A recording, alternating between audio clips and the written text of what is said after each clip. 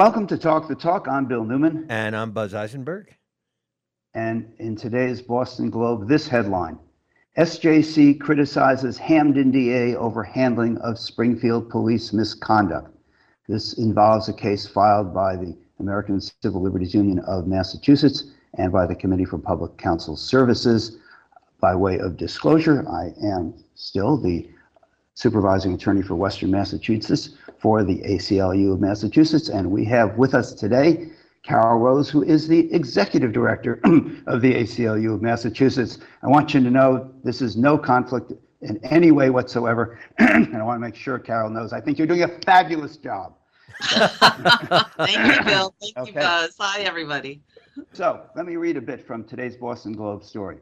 In 2021, the American Civil Liberties Union of Massachusetts Committee for Public Counsel Services and others sued Galuni, that's the Hamden County DA's office, and asked the SJC, the Supreme Judicial Court, to determine whether he and his prosecutors failed to disclose exculpatory information and investigate misconduct by the Springfield police.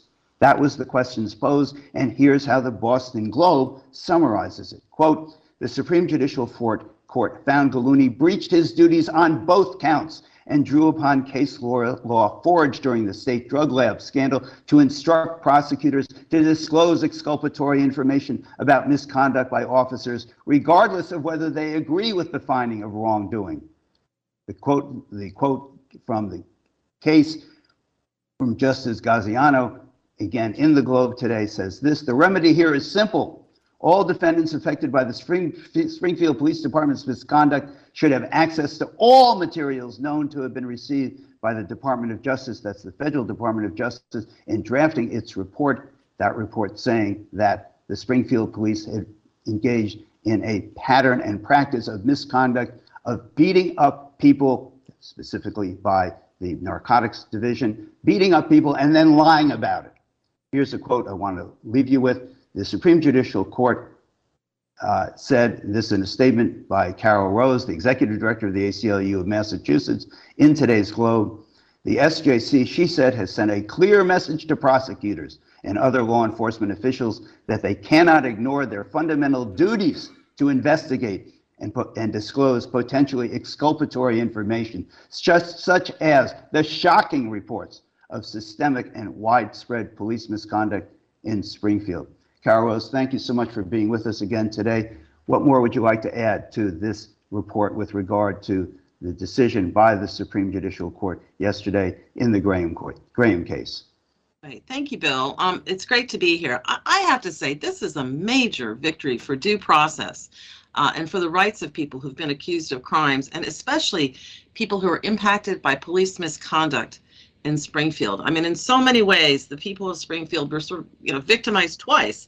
First by the police department, which had this history of planting evidence, falsifying claims, beating people up, issuing racial epithets against them and things like that. And then again by the prosecutors in the Hamden County DA's office, who refused to turn over the information about this wrongdoing by the police to the defense counsel. And had a duty to investigate. And, this area of the law was really clarified by the ACLU and the Committee for Public Counsel Service, the state public defenders, in the drug lab scandals, where the Supreme Judicial Court of Massachusetts then ruled that when the state has violated someone's due process rights, has violated their rights in prosecuting them, it's up to the state, not the victim, to try to right that wrong. And here we've extended that to when, not just in an instance of a drug lab that's part of the prosecution team, but that the police also are part of the prosecution team. And this is really important, not just because it's going to help prosecutors to understand that their duty lies in investigating and then turning over the evidence. And when in doubt, they need to turn that over to the defense bar. But it also sends a message to the police that if they violate people's rights, if they plant evidence or falsify evidence or beat people into a confession, that is not going to lead to a successful prosecution.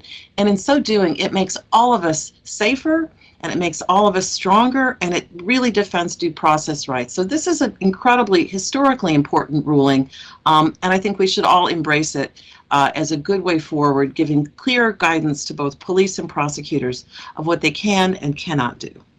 Carole Rose, Executive Director of the ACLU of Massachusetts. For those of our listeners who are non-lawyers, we use the word exculpatory a lot as if everyone knows what we're talking about. What does exculpatory evidence mean? That responsibility of the prosecutors, according to the United States Constitution and the Massachusetts Constitution, to turn over exculpatory evidence. But what does that mean? That's evidence that may raise a doubt about whether or not there's guilt, that suggests that maybe the evidence was planted, maybe the evidence was falsified, maybe the evidence points to the fact that whatever somebody said in a confession was beaten out of them. So anything that would raise doubts about the veracity, the truthfulness of what the prosecutors are doing. So it tends to lead to a potentially not guilty. For other reasons. And Bill, you may know better than I. You've done more criminal defense work than I have. But that's my understanding of what the word exculpatory means. But I defer to you. You have greater expertise. Yeah, I think that's a good explanation. It is evidence that is in the hands of the prosecutor that could help the defendant prove his innocence, dissuade the jury from believing the prosecutor's evidence, be useful in mitigation of the crime. For example, it's a lesser crime, a lesser included crime than what is being charged. Anything that could help the defendant. The prosecutor can't hide it. The Supreme Court of the United States decided that decades and decades ago. It's been reinforced by the Supreme Court of the United States and the Massachusetts Supreme Judicial Court time and time and time again. And yet here, when a Department of Justice report shows up in the hands of the Springfield Police Department and the Hampden County DA's office saying, look at all of this wrongdoing. Look what is going on in this police department. What do? Do they hand it over? Do they investigate? They did nothing. They had to be sued. I found it extraordinary that in this time and day that you have to sue the DA's office to do its job. Look, I was one of the attorneys on this case. I still find it appalling, having lived with it all these years. Your thoughts, Carole? Well, I think that's right. And I think, it really made clear that not only does the prosecutor have an obligation to turn over this exculpatory evidence, they have an obligation to investigate as well. So it's not enough just, oh, I don't have it in my possession. You actually have to look for it. And so the Springfield Police Department turned over something like 114,000 pages to the Department of Justice. But so far, we've had only looked at about 700, been able to see about 700 pages. And even from those tiny number of pages that were turned over, the DA's already identified 8,000 past and then pending cases on this. So if it's 700 pages, show that there's 8,000 cases that are implicated by Springfield police misconduct. Imagine if it's 114,000 pages. So I think we're yet to see the whole iceberg. This has just been the tip of the iceberg of the wrongdoing. And again, it's so important because it's not just about prosecutors doing the wrong thing. It's about making sure that police get the message that if they violate people's rights, if they beat them or plant evidence or falsify information about what they're doing, they're not going to be able to do their job effectively, which is supposedly to keep all of us safe. They're not going to be able to do that, and they don't do that when they beat people up or when they plant evidence. And so I think this is a victory not only for prosecutor accountability, which is tremendously important, but for police accountability, which really impacts the people on the streets in Springfield and around the Commonwealth on a daily basis. And I think that we should emphasize that since this is a decision by the Supreme Judicial Court of Massachusetts, it affects every district attorney throughout the state and every police officer who is now under this obligation. There was a really, I thought, moving quote by Justice Gaziano, who said in his opinion this, quote, "A prosecutor's obligation to disclose exculpatory material is just that, an obligation, not a decision." That's right. Which is, it's not enough. It's not subjective. They have to do it. And that, I think, is a clarification that all prosecutors need to pay attention to. And I really just think that the Supreme Judicial Court, it's a well-reasoned and well-written decision based on, we filed this case in April of 2021. So, the wheels of justice grind slowly, but when they actually emerge, this decision does such a good job. It's a true law reform victory. Yeah, and the Hampden DA's office had the Justice Department's, the DOJ's reports for a year, almost a year before we filed. And amazingly, despite all sorts of importuning, saying, disclose, disclose, reveal, reveal, they did nothing. And neither did the Springfield police, really. In my opinion, just my opinion, shameful on their part. Yep. Carole Rose, I'd like to turn your attention, if I might, to something else involving Springfield, and that is a program that has been initiated by the Springfield police to collect innocent people's DNA. I don't think that this has received as much publicity in the Upper Valley as it has in the Springfield area, but I wish you would share this with us because it is, for me, a very concerning program. Yeah, well, so this is, once again, this is actually coming out of the Hampden County District Attorney's Office again. And I think it's well-intentioned, but not well thought through, is how I would frame it. They've announced that their office is going to offer free DNA tests at public events, including, I think, at a hockey game on Sunday. They want to tell people, well, if you give us a DNA swab, we'll give you a free commercial genetic test that you can have, which is about $100. And they've bought all these tests. So the state has used our taxpayer money to buy these DNA tests. And the idea, they're saying, is to solve cold cases. Well, you know, that sounds good as far as it goes.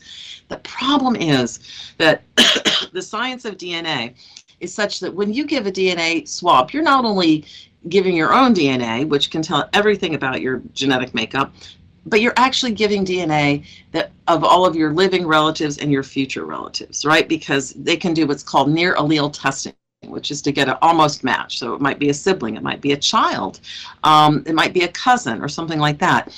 And the problem is they're not giving consent. You're giving consent, even for future generations, your grandchildren, for example, your nieces and nephews.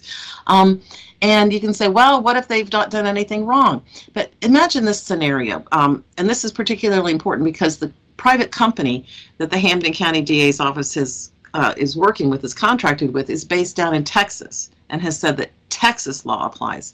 So if you have a grandchild or a niece or nephew or anyone who goes down to Texas, maybe goes to college down in Texas, and then they decide that they need to have an abortion or they have a miscarriage, and Texas has said that's a crime, right? They can then track that DNA back to you and then look at everybody in your family and said, who's down in Texas? And they can immediately find your grandchild or your niece or nephew or your cousin and then arrest them down in Texas. So the implications of giving this away, of giving your DNA away, to the government, to the police, are huge. And this private company that they've contracted with has already said that they're going to share it with law enforcement. I mean, that's the point, right? And not just law enforcement here in Massachusetts, but nationwide. And also these DNA companies, these private genetic testing companies, have a really poor history of leaks and loss of data and misuse of data and things like that. And you know, the Massachusetts legislature, Bill and Buzz, they passed a law that says if law enforcement wants to collect your DNA, and keep it, they have to do it through a certain state, a government database that has government due process protections and restrictions, and ways that the data has to be protected and can't be used in wrong ways. And so by outsourcing this to a private company, they're effectively just doing a workaround. They're doing a workaround around the state laws that would protect our privacy, especially our genetic privacy. And so I think while this is probably well-intentioned, and I think on its face people would go, great, I get a free DNA test and can do see my genetic history, people need to understand the seriousness of making that decision. And I think the Hampden County DA's office needs to understand that the consent is not probably adequate. We haven't seen what the consent form is, but I would suggest that the company's consent form is not adequate when, in fact, the state is not only obtaining this DNA information, but paying for it by giving away these free, or buying for $100 a piece these DNA kits, which then they're giving to members of the public ostensibly for free. But it's not free. There's no such thing as a free DNA swab, I guess is how the saying would go. I am also concerned about the lack of disclosure so far that I've seen, saying if you want your DNA swab so that we can use it to try to arrest someone for a serious crime. I mean, that's what it's for. Where is that in big bold letters? Disclosure. Right. This is what it's for. I haven't seen it. I'm not saying it hasn't happened or won't happen, or there won't be big announcements over the public address system at the hockey game, although I doubt it. Right. Now, and you know, we've seen other district attorneys think about this and then back away from doing it, and thank goodness, because again, we have a system in place for the government to do this, to try to close cold cases. But when you give it over to this to these private companies who are going to then share it with law enforcement nationwide, you're not making the decision just for yourself. You're making it for all of your current relatives and all of your future progeny down the road, forever and ever. And so it's very, very serious and very scary. And I would encourage your listeners to say no and just refuse to comply with this, because it's really not appropriate for us to make these decisions, not just for ourselves, but for everyone in our DNA family. We are speaking with Carole Rose, who is the Executive Director of the ACLU of Massachusetts. We are going to be talking about whether or not the Commonwealth of Massachusetts and the police can actually follow you, locate you anywhere you go because of your cell phone. We'll find out right after this. You're listening to Talk the Talk with Bill Newman and Buzz Eisenberg. You're listening to Talk the Talk with Bill Newman and Buzz Eisenberg, WHMP. We continue our conversation with Carole Rose, who is the Executive Director of the ACLU of Massachusetts. Carole, we hear a lot about the possibility of the government tracking us all the time, 24/7, because many of us have cell phones. And there is the possibility that the government can know not only what we're saying, who we're communicating with, what we are downloading, information we're seeking, but where we are all the time. And I know that the ACLU of Massachusetts is very involved in trying to cabin in this potential enormous, and actually not potential, but existing threat to our privacy. Tell us what the situation is and what the ACLU of Massachusetts is doing, please. Absolutely. So this is really an effort coming from our Technology for Liberty program, as well as a reproductive justice program, and working with a whole range of allies across the state to make sure that our privacy is protected. Because our cell phone location, you know, I carry my cell phone wherever I go, and many of us do. But that reveals, you know, where we live, where we work, where we worship, where we seek medical care, and more. And it's available for purchase right now from data brokers in an open market. You know, all you need is a credit card. And so in response to this, a whole host of civil rights organizations are sounding the alarm about this really dangerous predatory industry. And we did a poll here in Massachusetts, and 92% of Massachusetts voters actually favor banning cell phone location data. And so that's why we're working with our partners at a range of groups, from reproductive justice groups like Planned Parenthood and Reproductive Equity Now, as well as domestic violence anti-domestic violence groups like Jane Doe, labor, and all trans health, a whole bunch of other groups. And we've joined together to try to pass what's called the Location Shield Act.